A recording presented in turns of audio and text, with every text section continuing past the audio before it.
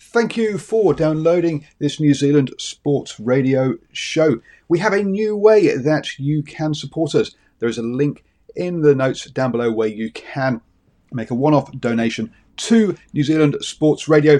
Thank you for support and enjoy the show. Hiring for your small business? If you're not looking for professionals on LinkedIn, you're looking in the wrong place. That's like looking for your car keys in a fish tank. LinkedIn helps you hire professionals you can't find anywhere else, even those who aren't actively searching for a new job but might be open to the perfect role. In a given month, over 70% of LinkedIn users don't even visit other leading job sites. So start looking in the right place. With LinkedIn, you can hire professionals like a professional. Post your free job on linkedin.com/people today. Hey there, it's Michelle Norris. I'm host of a podcast called Your Mama's Kitchen. When I travel, I'm usually looking for a way to find a taste of home when I'm not at home. And one of the things I love to do when I am at home is entertain. And Airbnb allows me to do that. When I was in California recently, I rented a house that had a great kitchen. And when we were sitting around the table, we were all thinking, we're in someone else's house. Someone could be in all of our homes as well. If you have a home, but you're not always at home, you have an Airbnb. Your home might be worth more than you think. Find out how much at airbnb.com/host.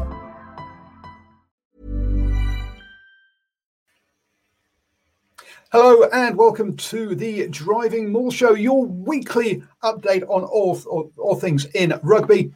And yes, we've had our daily 5 p.m.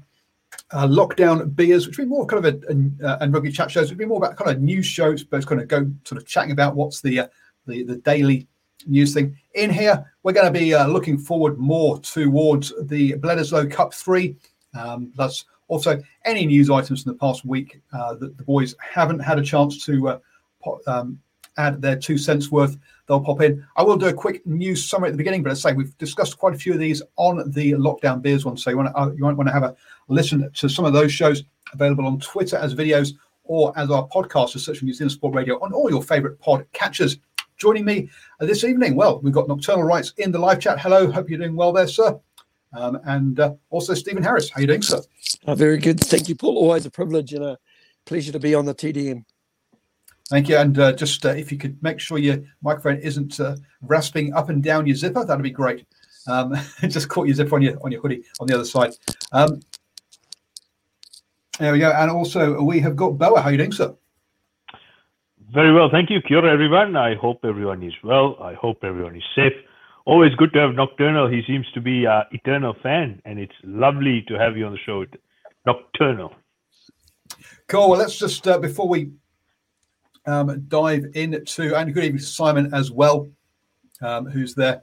And Nocturnal Rights says, starting to build a beer tower, Paul, over on the left here. Well, yes, these are the ones I've had during lockdown beer shows. I should take you through to my kitchen. You can see what a proper beer tower looks like. Because yes, I've got a whole bunch in there. Good evening to Big Will _rugby from Twitter as well. So people joining us from Twitter and from YouTube. So thank you guys for joining us. Just a quick recap of some of the news then from the last week. We've because it has been a big news week. The All Blacks, Maori All Blacks, the All Blacks 15, the All Blacks Sevens, the Black Ferns. The Black Ferns Sevens have all got a new sponsor from next year, which will be Altarad, which is the building firm team. Also, Bernard, hello, welcome in from Facebook. I've gone over that a few times as to my opinions on those. So that's happened. We've also got a new Super Rugby competition next year, Super Rugby Pacific, with the 12 teams that we expected, round robin format, a few extra games, and then more than half, 8 teams heading into the quarterfinals. A very NRL or AFL style competition, which is coming up. We've had player movements with Josh Ioane moving from the Highlanders to the Chiefs. We've had him being backfilled with the legendary Marty Banks, or no, actually Marty Banks himself. And also we have had a couple of Karifi and his partner have been hosting and going to parties as well during lockdown. So I think that's most of the kind of news stories from the last week. We've also had Steve Hansen come out talking about the game being overly complicated and needed a simplification of the laws as well. Have I missed any news stories, boys, or any kind of comments on those news stories you would like to chip in with? Got to take a bit of filling, I've got to say, an hour, but you'd be surprised once we get on a subject how far that particular subject can go. It can go into a half hour or 40-odd minutes, and then we're squeezed for time right at the end. But no, not at the moment, Paul. Boa, any particular ones? Look, I'm very, very happy about the fact that Joshua Ioane has found a home with the Chiefs. I think he'll be a good addition. The reason is his style of play suits the type of players and player profiles the Chiefs have, and I think it's good. It's a good timely intervention for his career per se as well. I think he needs a bit of change of scenery because, as we all know, he's a bit of a party boy. He likes to have a good time, and he's had his fair issues off field, deep down south. So I think great timing, and it's always nice to see players immediately find a home when they've been released from contract. Well, it doesn't sound like he's been released from his contract. It seems like his contract has just sort of been moved between teams because he's still got one more year of his New Zealand rugby contract to go. So that's what it looks like from the outside, anyway. But I obviously am not part of it. I think there was a lot of internal pressure from the franchise to move him along, and I think that's where NZR High Performance would have gotten involved to make sure that one of their contracted players does indeed have a home. So, it kind of swings and roundabouts, and all 5 franchises have a very good relationship with NZR High Performance. So this is, I think it's a win-win situation for everybody. Yeah, absolutely. I think, as you say, win-win situation that Joshua, he was stuck behind Mitchell Hunt anyway down there. This way, he'll probably be first choice 10 at the Chiefs. They've backfilled with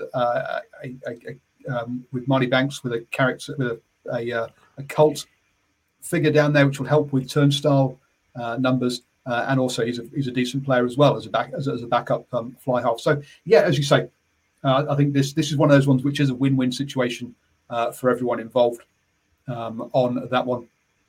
And if he puts in a good performance, who knows? Maybe he will get a renewed contract at the Chiefs. On that one, there was a lot of rumors talking about him moving to Moana Pacifica, or lots of noise around that side of things.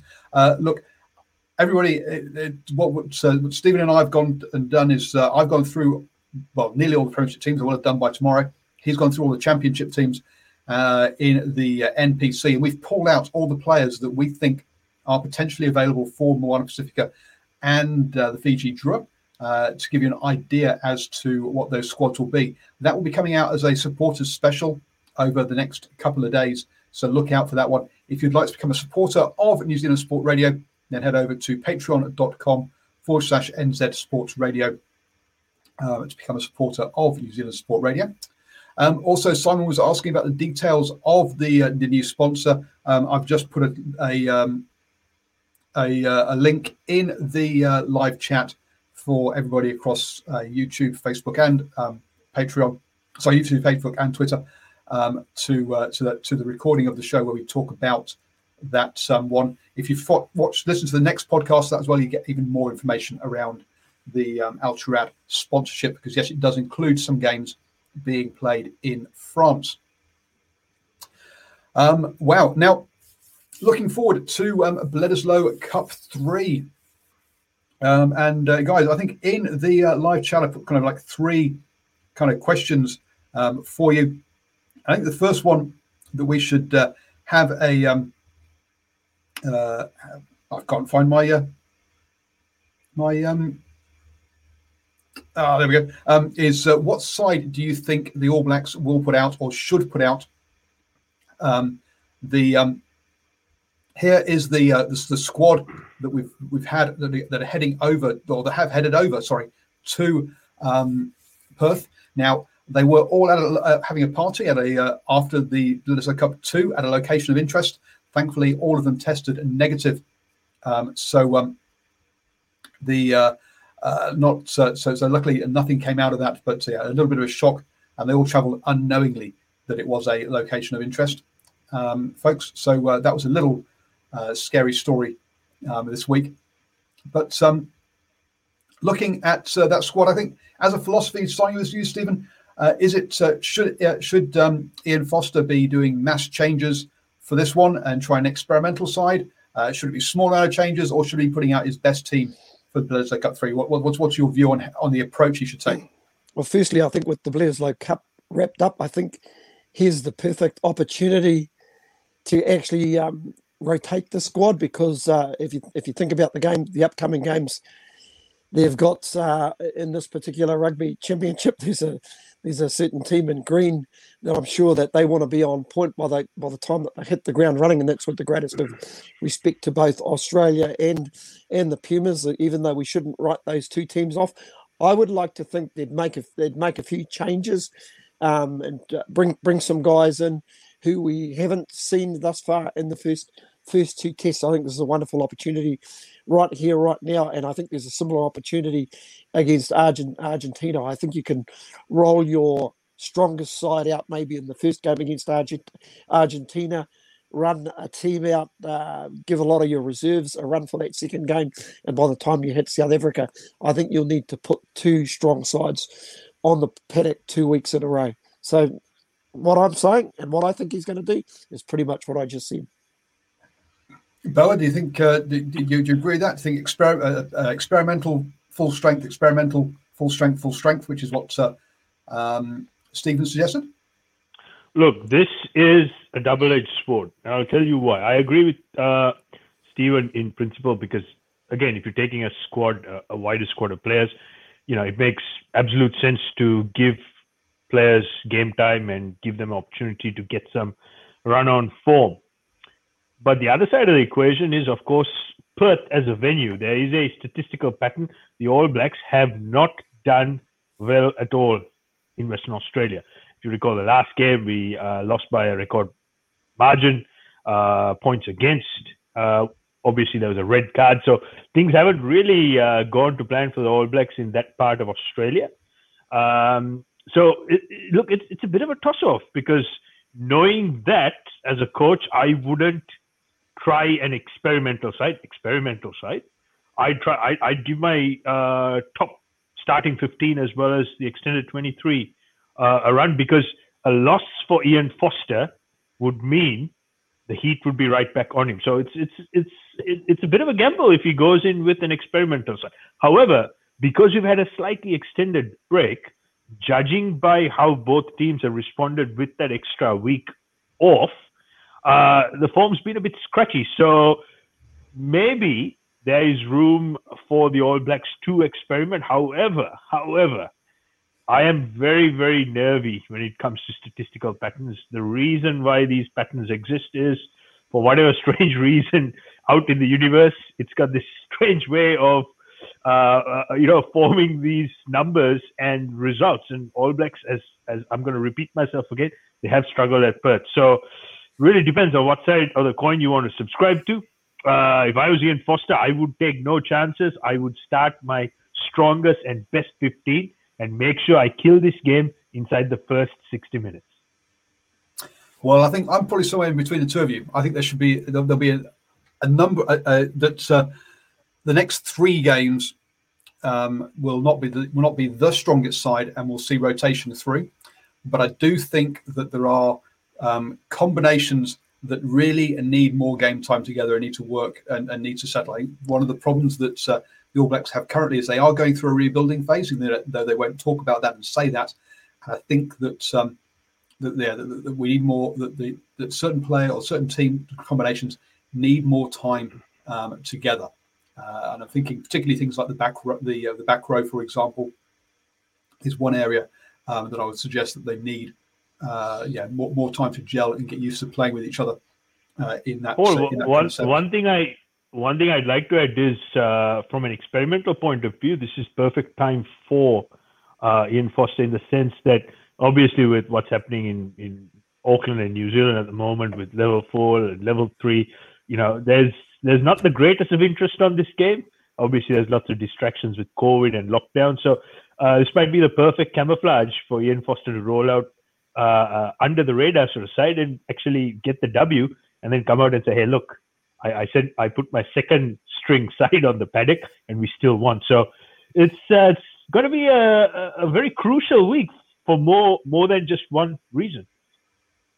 Yep, Simon makes a good point that actually it's good that the stadium is sold out for this game. So that's fantastic. It shows that there is the interest in Australia in rugby, and they've had record crowds and also viewing figures for Super Rugby AU, for example, this year. So rugby is on. It definitely has a bit of a resurgence over the ditch, and so yes, it'll be a. Let's be honest. There's been no travelling support, so it's going to be a sea of yellow or gold. There won't be many black. Obviously there'll be the expats out there, but it'll be mainly a gold fan base, or the sea of blue. So I think that there will be a lot of a cauldron kind of atmosphere for this one. Let's be honest, the All Blacks haven't made themselves popular over the other side either of the ditch, which means that I think that animosity will come through from the crowd more so than from the players. But I think the crowd will have a good time barracking the All Blacks about whether they wanted to be there or not, etc. In the live chat, we've got a mixture of people saying experiment, and this is not a Mickey Mouse game. This is for the Rugby Championship. Play your best side. So yes, I think it'll be a balancing act. I think over the next 3 weeks, we're going to see players rotated, and no player will play all three games in that one. Paul, I was going to say, at some stage, we're halfway through a Rugby World Cup cycle, pretty much. At some stage, you're going to have to test your depth. It's all very well picking these guys, but if they're just basically holding tackle bags, it kind of defeats the purpose, or you're going to end up running your top guys out all the time. At some stage, they're going to have to give guys like Joe Moody or Tuangafasi a run who have come back into rugby. Guys like Braden Enoa. At some stage, you've got to give them game time. At some stage, without Richie Mo'unga in Australia, you're going to have to give, dare I say it, Damian McKenzie time at first five. Because basically, if they have an injury to Beauden Barrett, well, that immediately changes your dynamics, doesn't it? It does, but I guess the flip side to say building depth is that we've until about 2 weeks ago everyone was asking, does Ian Foster know who his best 15 is? Because it's changed so much over the last in the games that they have played over the last 12 months. So from that point of view, is that we've got depth. Maybe it's hasn't had that much game time, some of it. But from that point of view, Simon says that that's what the Pacific Island Games and November Internationals are for, rather than this. But no, I do agree with you both that there's no point taking players to carry tackle bags, and that I think all of these players will play in the next 3 weeks at some point.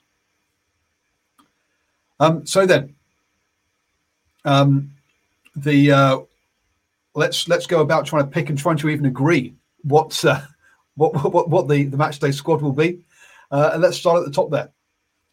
Who wants to start with hookers? Which hooker would you start with, and who would you put on the bench? For me, I would start with Cody Taylor, and I think Samasoni Takiaho has actually done enough to command that bench position. Bob? Well, I agree with the two selections, but I'd actually start with Taukei'aho.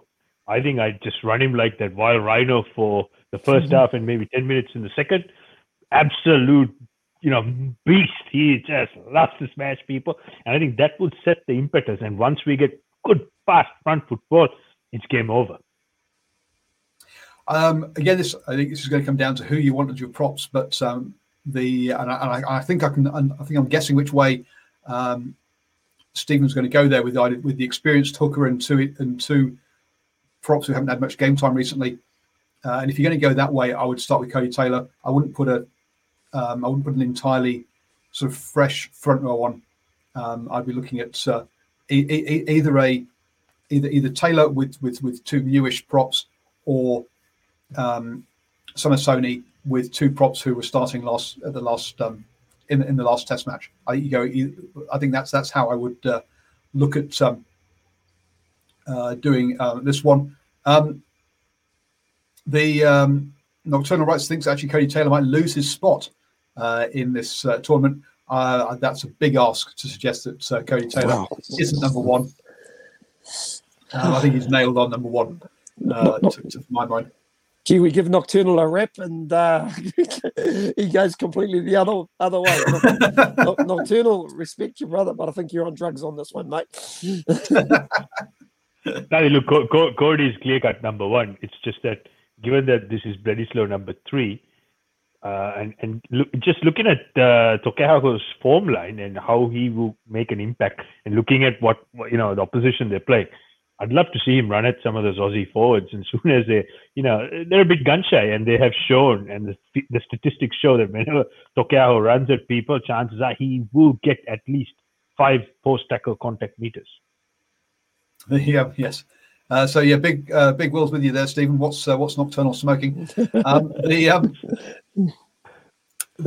so those are the two with Asfaw Amua taking a rest this weekend. Now, 8 props. I mean, wow, we've got a lot of props here. Who would you start and who would you put on the bench, Bar? Well, I'd start with the 2 proven starters this season so far, with Bauer and De Groot.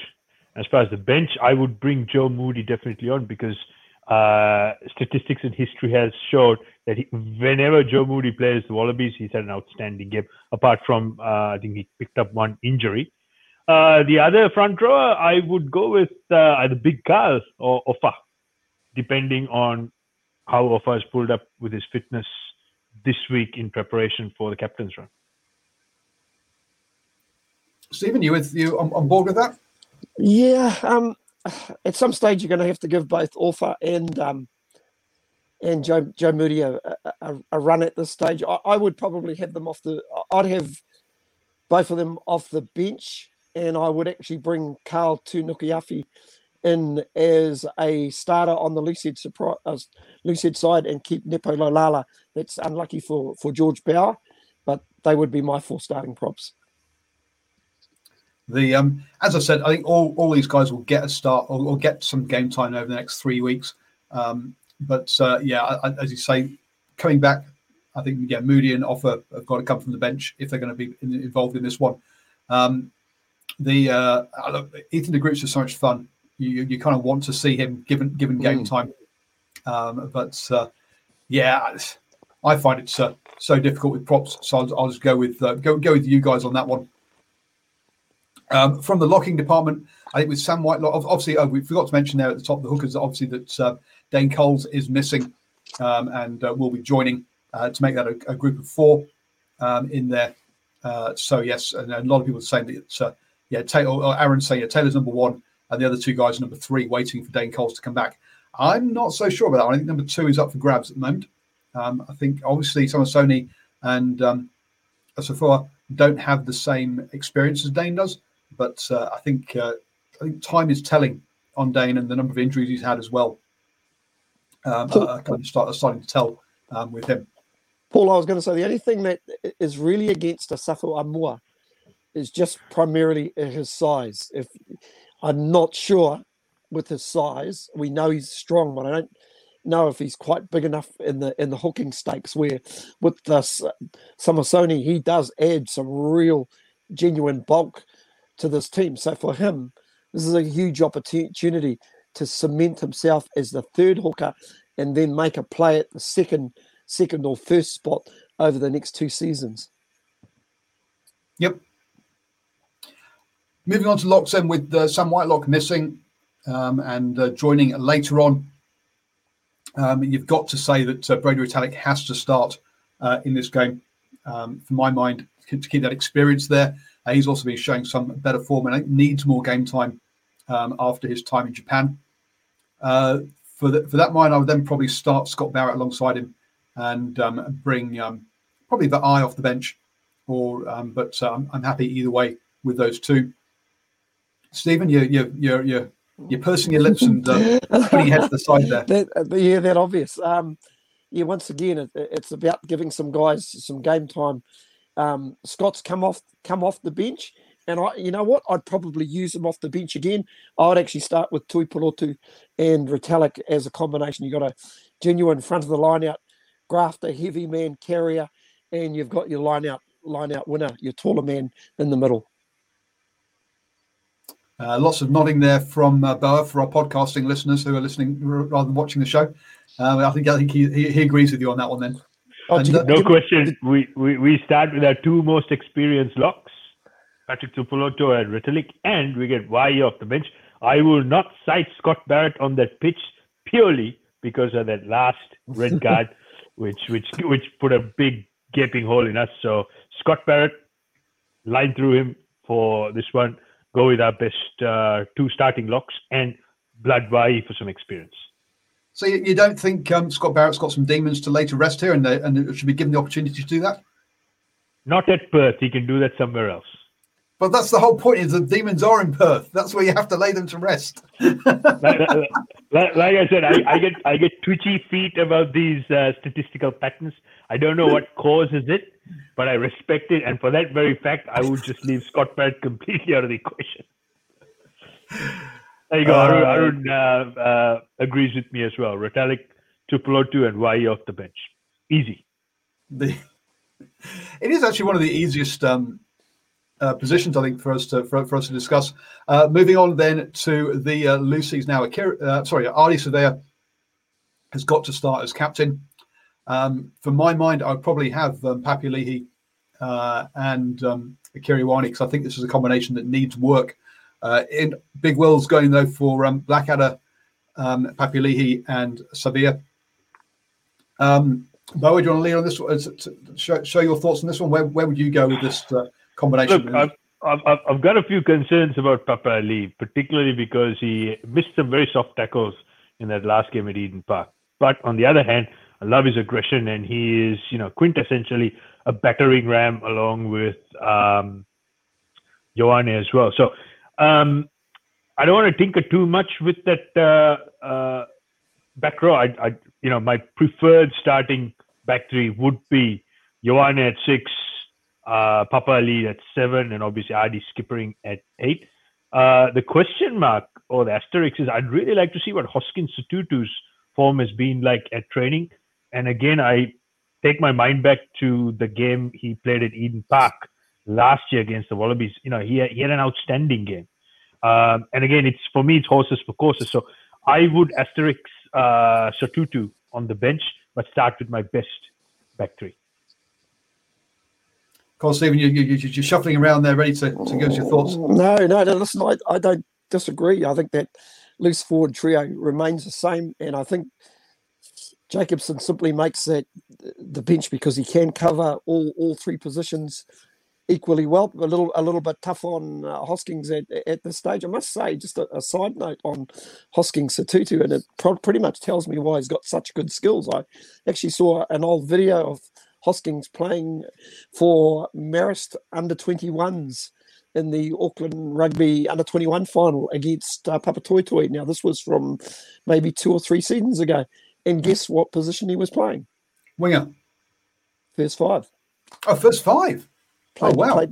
Played first 5. So that was quite a stunning. Listen, if I can find that video, I'll try and pop it up on the NZ Sport Radio website. But it gives you a little bit of insight. Facebook page, our Facebook site, beg your pardon. That'll just give you a bit of an insight to the guys' just skill level. Just it is crazy, but you are right. At some stage, we're going to have to get him back on. But like I say, we are making a few little tweaks here, and that combination just seems to be getting better better and better. Once we've got them established, then you know what they're doing. Yeah, what I like, what I was going to say, Paul, was what I like about Hoskins is his ability, his kicking skills, that ability to chip and chase and also read the play out wide is outstanding. And what I saw him do against the Wallabies, it was exceptional. So I think horses for courses, I just have that little inkling that he's going to do something real special. So there you go. Boa, the coach telling you we now pick number 8s on their kicking ability. Well, yeah, because with the rule changes, particularly with the 2250, all those grubbers behind, and Hoskins has that ability. If anyone in this All Black side, probably apart from Richie Mo'unga and Beauden Barrett, because it's in their job description anyway, I would actually pick based on the evidence which Stephen Harris has presented as well, because he has played at first 5. Hoskins Sotutu, he has that ability to grubber, which is a bit of a dying art in the modern game. Oh, look, it is good. I am uncomfortable with the balance of these Lucies, though. You've got Jacobson, who's been playing number 8 for Waikato. You've got Ardie Savea, who we're playing at 8. We've got Hoskins Sotutu, who is an 8. You've then got Blackadder and Akiri, and Ioane, who are both very much 6s. And Papiali'i is really the only 7 now. I'm not a fan of this. I don't think I'm not comfortable with the balance of those 6. I think there's a bit of a lack at 7 there, which may mean that Ardie gets overplayed over this series of games. And that's just my little concern on that one. Moving to the inside backs then, and Beauden Barrett will clearly start at 10, as he's the only person listed as a 10 in the side. Inside him though, Big Will's gone for TJ, starting at 9. Do you bring him back to start, or do you start off with Weber and then put TJ on the bench? Stephen? We'll just ask him to unmute himself and we're good. Yeah, it'll be harsh on Weber. He would. Gee, once again, although you know what, I think I'd start with TJ simply because he's actually got that combination with Barrett from his Hurricane days. Extremely harsh on Weber, but Weber would definitely be coming off the bench. Bo? I'd be more inclined to start with Brad Weber. Like I said, the strategy has to be, given that we've struggled at this venue, look to kill this game in the first 60 minutes. He brings that X factor. He brings the spark. And I think start with him, get TJ Perinara on to finish the last quarter. But again, it's, you can go either way because Steve makes a very good point, particularly with experience. But I just feel that with the opposition and a real fast track, Bradley McCormick Weber is the man for the job to start at number 9 with Beauden Barrett. McCormick, is that really his middle name? Brilliant. It is. Beauden Barrett being the only specialist 10 shows the sex of being too conservative. Look, Richie Mo'unga is going to be joining. The question is, only question is really how long. He's suggesting this might be a problem against South Africa. Well, look, I think Richie Mo'unga is probably trying to get out there in time for those games. If not, we've had TJ has played at 10 for the All Blacks before. You obviously got Dave McKenzie who can do that. I'm Sandra, and I'm just the professional your small business was looking for. But you didn't hire me because you didn't use LinkedIn Jobs. LinkedIn has professionals you can't find anywhere else, including those who aren't actively looking for a new job, but might be open to the perfect role, like me. In a given month, over 70% of LinkedIn users don't visit other leading job sites. So if you're not looking on LinkedIn, you'll miss out on great candidates like Sandra. Start hiring professionals like a professional. Post your free job on linkedin.com/people today. Hey there, it's Michelle Norris. I'm host of a podcast called Your Mama's Kitchen. When I travel, I'm usually looking for a way to find a taste of home when I'm not at home. And one of the things I love to do when I am at home is entertain. And Airbnb allows me to do that. When I was in California recently, I rented a house that had a great kitchen. And when we were sitting around the table, we were all thinking, we're in someone else's house. Someone could be in all of our homes as well. If you have a home, but you're not always at home, you have an Airbnb. Your home might be worth more than you think. Find out how much at airbnb.com/host. Also, Geordie Barrett, David Havili has also played at 10 recently for the Crusaders as well. So look, there's plenty of options there if they need it. But so yeah, you would want a specialist 10 starting against the Springboks. I do agree. Now, I've quite deliberately not gone for the to say which kind of who the backup fly half is on the bench, because I think that's going to depend on who you put in your back three. But looking at the centres, we've obviously got Ennor back, David Havili, Rieko Ioane, Anton Lienert-Brown, and Quinn Tupaea in there. Aaron suggests that perhaps Hoskins Sotutu is perhaps he's the replacement. He's the backup fly half. There you go. I've always been saying that look, there's definitely a tactical suggestion here of a crash ball fly half that people have has not been investigated enough in my mind. So there we go. Ram says that TJ is not a real 10. He's there only for fun, easy games. Well, true. It was a tier 2 game at the Rugby World Cup where he played 10. But look, he can cover in a pinch. I want to say there's a number of players who can do that. You only have confidence in Dave McKenzie. That TJ, Havili, who else did I say? Geordie and Geordie all were a bit sort of makeshift 10s. Let's be honest. So Big Will goes ALB and Tupaea, the Chiefs combination for the centres there. If it is those two, then it'll be Tupaea at 12 and ALB at 13, as they were playing at the Chiefs. Boys, a bit harsh on Havili if you're in that way. What are your thoughts on this one? For me, that would be harsh. If you think back to the start of the season or the opening combination, that if you think back to those Fiji tests, the two guys that they started with was Havili and Anton Lienert-Brown. I think Foster will probably want to see those two together at least a little bit more, because it was his original strong combination. So for me, I like the way Havili plays. He just offers something a little bit different. He's a second five with a kicking game as well. That's what I like at international rugby, is a midfielder who has got a kicking game. And of course, Anton Lienert-Brown comes back into the squad. It also probably tells you about another selection on the flanks for me. So who do you then also put on the bench? In terms of the player coming on the bench, for just to cover the centres. Oh crikey! I think you're probably looking at Rieko Ioane, but to be honest, I would be starting Rieko Ioane on the wing. That's for me personally. I'm just not too sure about that. Just let me think about it once we get to the throw it over to Boa. Boa, what are your thoughts on the combination? Big Will suggests here that Havili's already played every game.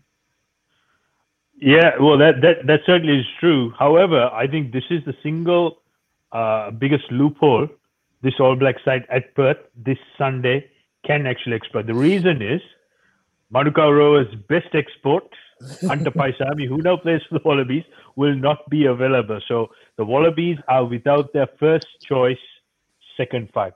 Let's get Havili started in there. Let's get him running hard onto that ball, into that breadbasket. Just watch how the line breaks start. It'll be game over inside that first 20 minutes, provided we get fast, quick ball. So start with Havili, get Rieko Ioane at 13. We get Anton Lienert-Brown off the bench, again coming off to finish that last maybe 30 or 20 minutes. But let's get our best player on the run-on form we have seen from the last few games, on the statistics, into that pivotal position. Let's get him some quality ball. And I'm pretty sure, gentlemen, this is the one position and one area where we can easily beat and dominate the Wallabies. So I guess it's the same three you've both kind of mentioned there. The only question is whether Havili or Rico starts. Sorry, Anton or Rico starts, or which one goes on the bench there, leaving out Enor and Quintapaya. There, I guess the two junior members of that of that combination can be with rugby experience in that point of view. So I guess you're expecting to bring those guys involved, get those guys involved against Argentina with that one. Having heard, I hadn't twigged that Havili had played every single game. So I think there is possibility of resting him for this one. But there has been a 2-week break. Was it 3-week break now since the last game anyway? So perhaps play him now and then rest him against Argentina. I think it's possibly the way to go. And also keep in mind, if they start Samu Kerevi, and I really hope they do, Havili is going to run circles around me. Keep in mind, he's coming back from Sevens rugby, transitioning and straight into an All Blacks game. So good luck. And I wish Kerevi all the best because he's going to need all that luck. Well, off the back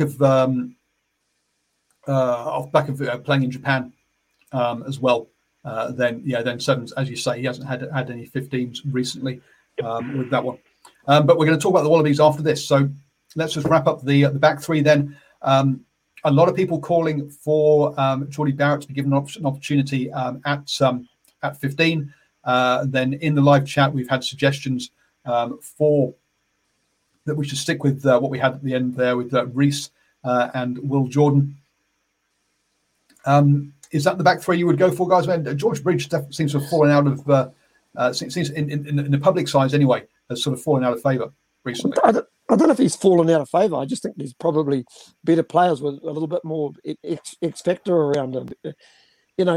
For me, the back three, I'm thinking, you probably start with Damien McKenzie again at fullback. Sevu Reece is on one wing, and for me, Rico Ioane stays out on the flank for now. But that also gives you the opportunity to have either Will Jordan or Jordie Barrett off the bench. I'm going to throw some wood in the fire. Boa, your thoughts on this bit? Oh, look, clear top pick for me. D-Mac at fullback, and I'll start Reece and Jordan on the wings. You're right. George Bridge, he hasn't really fallen out of favor. It's just that, if each and every other player, when they've been given an opportunity, they've taken it with both hands. And, he had I wouldn't say he had a scratchy form line, anything but that. He just had a few moments where, people just ask question marks saying, has he lost speed, et cetera, and I can assure you he hasn't, looking at all the GPS stats. But yeah, I'd actually throw in Jordie Barrett in there just as a finisher. And also that last quarter, I feel that the All Blacks, looking at the form line we've been presented with coming off a bit of a break, we've been a bit scratchy in that last 20 minutes. So any opportunity we get the points, let's shoot for goal. And boy, we all know he's got a cannon of a boot on him. So I'd go with those starters as well as Jordan Barrett coming off the bench. Yeah, I was going to say the other option is maybe D-Mac comes off the bench and then you give Will Jordan that opportunity at fullback. So there's another option there. What I do like about what Jordie Barrett does bring to the game, boy's got such a big boot. He can carve off some big ground. He's a great 50-22 option as well. We've just lost him. Paul, one thing I'm just going to chip in as well. I think we might actually see D-Mac play a little bit at first five at some point in this game. So let's just keep that in the background as well. Yeah, and that's why I kind of didn't ask for who was going to be the your 10 replacement, because the replacements clearly are going to be depending on whether D-Mac, I think, will be involved, whether he's on the bench or whether he's at 15. He'll be there as backup for Beauden Barrett. I can't see them going with one of the other guys as that backup. Personally, I don't think we'll see Rico on the wing, but I do think particularly against South Africa, that we're going to need bomb diffusers. So we need two fullbacks, so I would definitely give.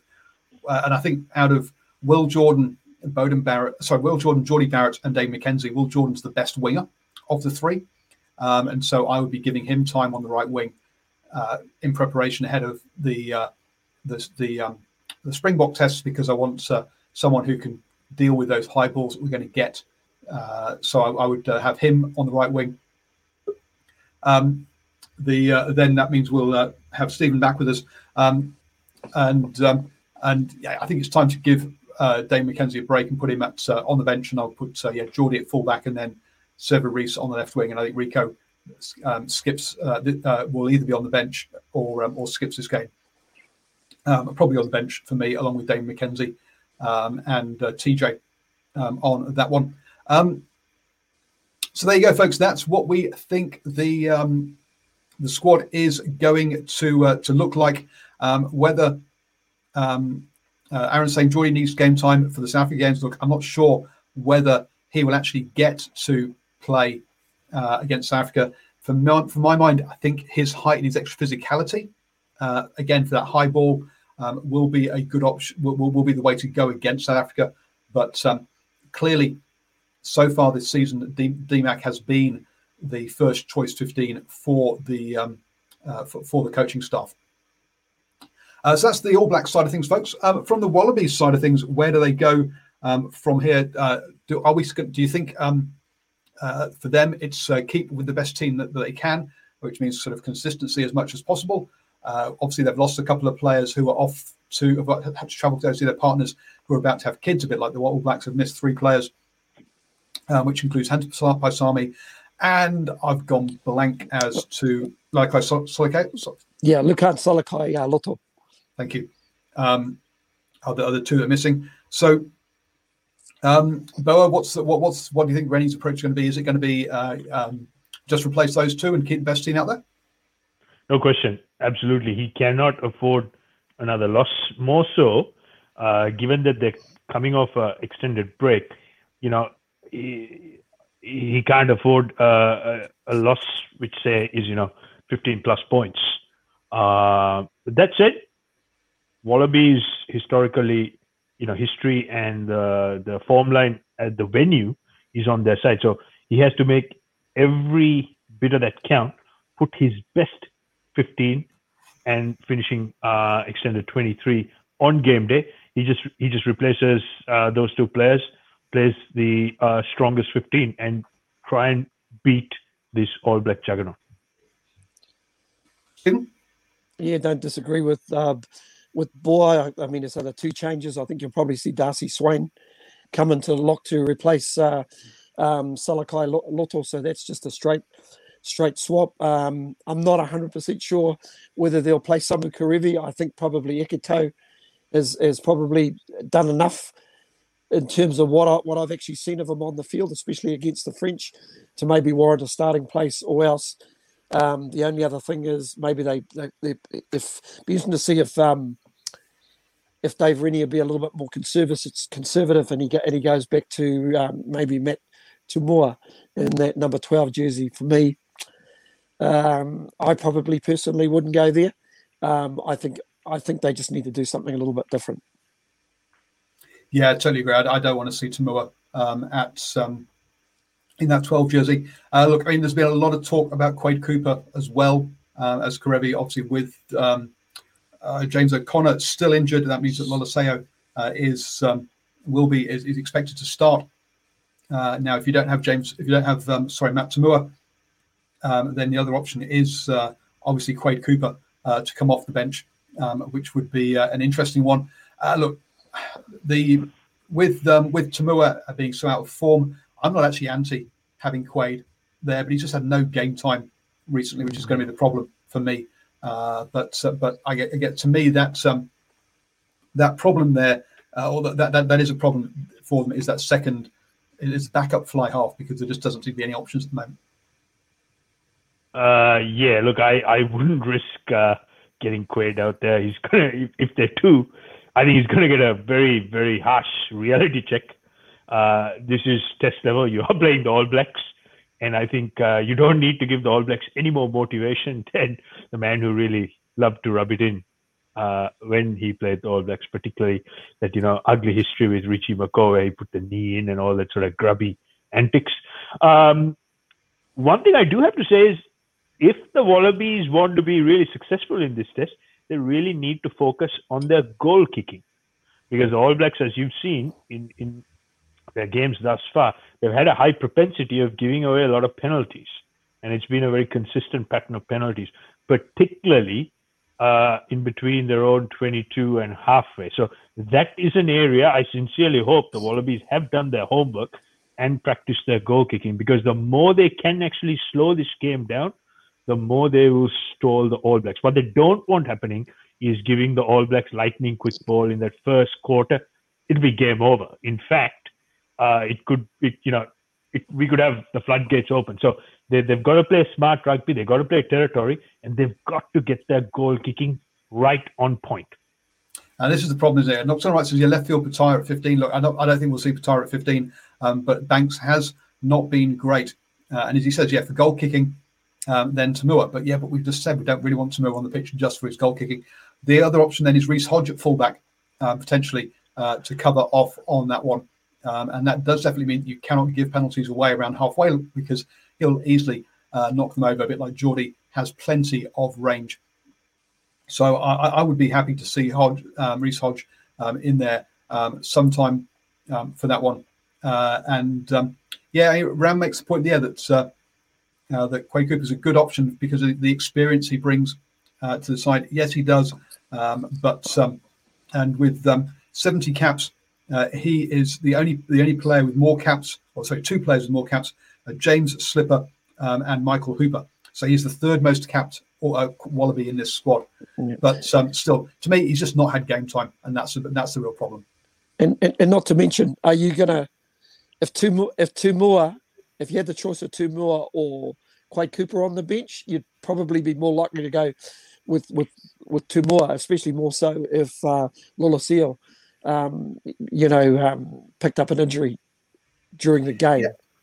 And they have played Hodge at 10 before, so Hodge could be the backup 10 as well. Is another option, but I guess that goes down the makeshift route that we've seen, that we've been talking about with the All Blacks as well, because he's not played 10 much or at all this season, I don't think. Jens, if I know Dave Rennie, I mean, he's a very astute coach, very strategic thinker. I think he's just got Quade Cooper there just as a distraction, really. So the media can write about him. It's what I call the Jake Paul effect, the YouTuber who pretends to be a professional boxer, that sort of thing. And no, I don't think Dave Rennie will have any part of game day squad for Quade. He's probably there to be a bit of a mentor. But he's been out of the game, and particularly the modern test game changes at a rapid rate or not. It's just going to be suicidal to throw someone in like that with no recent experience or recent run-on form. Yeah, no, you're quite right. He's doing a fantastic job in hogging, in giving the media something to talk about, which isn't about the fact that Dave Rennie's lost so many games, right? So he's changed he's managed to get the narrative away from the record of having lost the last two games, etc., to something else. It's been perfect from that point of view. I guess the only other thing that actually I forgot, the one news story that we didn't talk about at the beginning that I think we did that I'd like to get your opinion on, Boa, before we knock off, which is before I move on, we'll have live post-match reaction to the Bledisloe Cup 3 here. So don't forget to join us on Facebook, YouTube, and Twitter for live post-match reaction to Bledisloe Cup 3 on Sunday for that game. But something that Stephen and I spotted that got announced just as we spotted just during the lockdown beers that goes out live on Twitter, folks, is that Aaron Major, or how do you pronounce the name? I've got it. Major. Like the army rank. Major. Actually, a bit of a backdrop story. Obviously, Aaron Major is related to Nathan Major as well. Both brothers, both former Cantabrians, both former Crusaders as well. And in the case of Aaron's, carved out a reasonable career. But they are nephews of the great speedway rider and his second name is Major, but I've forgotten his first name. So maybe one of our viewers. Don't worry. No. We don't help need us to. out We there. don't need to go to the live chat. Ivan Major is who you're Ivan talking about. Major. There you go. Ivan Major, one of the great speedway greats. So that's nephew of, or uncle of. Yep, and also their cousins are Connor and Jackson Garden Basher as well. Wow. So yes, a rugby family through and through, and Wikipedia is a fantastic source for all this kind of stuff. So, Bo, what do you think of his appointment as the rumored appointment as the Moana Pacifica head coach? Look, Aaron's honestly a very interesting choice, a really interesting choice, because he's not your most expressive coach. He's a very quiet guy. He sits in the corner and he's very strategic. He's got all his plans well laid out. I mean, he's had a stint with, I think he was coaching at Leicester for the Leicester Tigers in the Premiership, and then he was with the Highlanders. So interesting school of thought. Me personally, as far as Moana Pacifica, I would have gone a very different route. But he's got the credentials, he's got the experience, and he is a bit of a tactician. So it'll be interesting to see how all the players in Moana Pacifica respond to that style of coaching, that type of coaching, because the Pacific style of play is very unstructured, and having mentored, worked with, coached, and coached coaches who work predominantly in a club where we have 97% of our players are from Pacific Island origin in South Auckland. You got to get the mix of structure, strategy, planning with the razzle dazzle just right. You get the right mix. It's a very, very dangerous, potent cocktail of rugby. But if you do, if you overcoach things and if you over strategize, over plan, it's going to be a very negative sort of response. So look, he's a clever rooster, Aaron Major, and he's certainly got a lot of playing experience with a lot of Pacific Island players.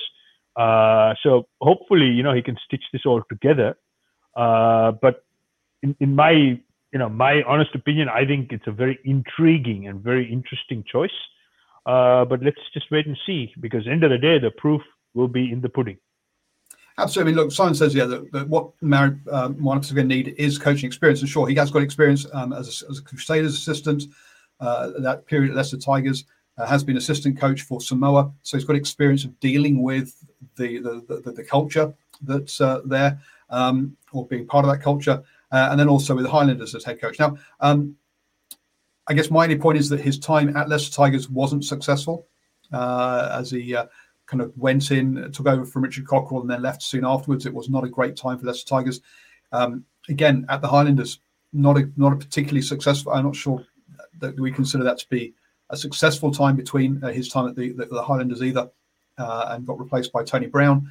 So I guess his two head coaching stints haven't gone well.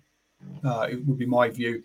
So I think from that point of view, I'm a bit reticent. I'm a little bit concerned. But Simon does make the point. Who else would coach them? Who else is available to coach them with that one? Is the question. And with that, I'd say, look, you've got, again, people who perhaps haven't got it was some situation. You've got players like Colin Cooper is currently coaching club rugby in Taranaki, so he would be obviously a successful Taranaki coach. Not had real injury problems when he was head at as Chiefs head coach. Didn't go down very well. So I mean, there are other. Joe Schmidt is not available. He's working for World Rugby, Nocturnal. Kefu, Big Will suggests. I mean, any other thoughts about sort of experienced coaches? I have a very strong suggestion, and someone who I'd love to see coach Moana Pacifica is current Auckland NPC coach Alam Eremia. I've got a lot of time for Alam. I've done a lot of work with him, and I think he brings a real level-headed approach, particularly around players of Pacific Island descent. where he gives the right amount of structure and right amount of freedom. And I'll quote something I heard a while back. This was late 90s, early 2000s. Former All Black prop Brad Johnston, when he was coaching Fiji. I remember in one interview, they asked him, so what's it like coaching Fiji? And he said, look, I have 14 wingers and 1 scrum half. That's what he said. So sometimes with these players, you just got to give them the right amount of freedom so that they can go and express, that DNA in their rugby. And that's what hunters will come to, You're never ever gonna get a South African or Springbok style rugby from Moana Pacifica. They'll throw it around, and that is their strength. And if you recall, all the way back when the All Blacks played the Pacific Islanders, I think it was early 2000s up in North Harbour Stadium, same sort of thing. Soon as the game opened up, it was all razzle dazzle, and that really brought that Pacific Island style of rugby into the fore, and you give these guys a bit of confidence and momentum. Boy, they're going to be very difficult to stop. But to do that, you have to have the right ringleader, ringmaster, and orchestrator. In my view, I think Alam Erimia would have been a fantastic choice. But let's wait and see how Mr. Major carries on. Well, I'd say it's rumoured at the moment, hasn't been announced yet. We'll have to wait and see if it does actually happen. So we'll have to see. Well, I guess I am starting to get a bit concerned that they haven't announced any head coaches or players. And as I say, Stephen Harris and I will go through, or have gone through, or going through all of the NPC squads to show you to give you an idea as to who is available potentially, or who they could put together for that squad. So folks, look out for that video over the next coming days. Sorry, Stephen, I'll give you a chance to talk about the on this topic. Yeah, Paul, really, really quite excited about that.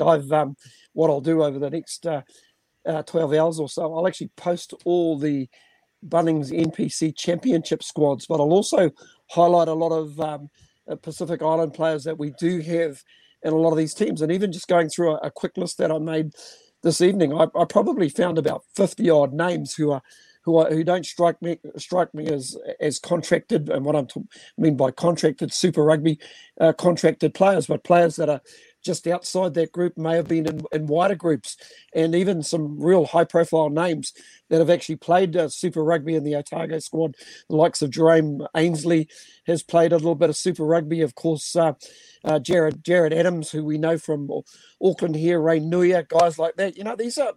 These are guys that have got a lot of mileage under their belt. But I know one player that we touched on and we think might be one of the first signings for this Moana Pacifica squad is Sekope Kepu, who's with the Counties Manukau squad. Okay, a lot of people will say he's at the veteran stage, but boy, he would bring a whole lot of experience to a Pacific Island side. But there's plenty of talent. I'll post these on the New Zealand Sport Radio Facebook site. So have a look. Give us your thoughts in terms of what you think. I'll try and help you out and maybe highlight a few players who have represented their nation in the past. And Steve, don't forget a few of the Japanese players, because given where it's been playing on a transfer window, you can get guys like Ata Maikiola, who's played a bit of rugby at my club. Absolute destruction machine at out wide, and of course guys like Amanaki Mafi. I know Mafi had a bit of a history with his off-field antics, but that's all behind him. So there's a very wide talent pool. It's just that hopefully the managerial machine can get in order and line up all their ducks in a row. And just before we go, selection is in the eye of the beholder. On our own chat group site, I sort of posted 3 players who were basically missed by the Blues, and those 3 players that I posted weren't too half bad either. One of them happens to be Aaron Smith, who was in the 2010 Blues wider training squad. Guys like Teleni Sao was another player. I just forget the other player I might have mentioned, but sometimes some talent can be missed in your development squads only because guys are either have been contracted for 1, 2, or 3 years, and that sort of underlying talent gets missed. I suppose that's going to be the challenge for this Moana Pacifica coaching staff. Yeah, absolutely. It's going to go back to a question from Nocturnal Rights. Says, what was the problem the Auckland players had with Ieremia he got results. Well, look, he's still there. He's not going, and he doesn't have to leave and go to Moana Pacifica. I guess part of the issue with him going to Moana Pacifica might be his contract being available. But look, last year was a very tough time for him. He had family people who were sick through COVID, and also a lot of people. So his funding was cut considerably, and he had a lot of people helping him out, working or basically volunteering for free on the NPC one. He got very emotional towards the end of that season. I've got I had an interview with him, personal interview with him, where he broke down and actually cried during that I was asked not to publish, and I have not published it. But one of the I think it was the Herald or whatever wrote it up as to what happened, so it's not secret that it happened. So look, it was there was disagreements between the coaching groups as well. I think you can see that by the fact the coaching group changed, and I think so. And also, there are a number of players in that Auckland squad who've been entitled and have had to have be informed what does it mean to be a professional rugby player. I don't think he is like Laurie Mains in the fact that players dislike him, but I do think some of those players have needed to be put on a shorter leash because they just don't get what they're just too entitled as players, and have been told all the way through their careers that up to this point that they are talented and that they need to, and perhaps the effort isn't required so much. Those are my thoughts. Boys, feel free to add if you want to, or if you don't want to, there's no big deal. I think Alama was a well-loved coach at Auckland, and just to reiterate the point, I think he's a great coach. And I have a lot of time for him. I've done a lot of work with him, and I know what his coaching style is. And we look forward to many, many great things from Alama. Yep.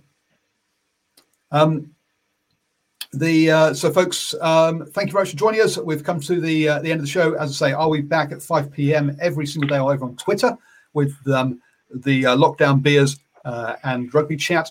Generally, that's looking at the news stories in the previous 24 hours, just to help you get through lockdown and keep you entertained. Hope you all stay safe and let's obey the lockdown rules to come out of it as quickly as possible. Thank you, Bella. Thank you, Stephen, and good night all.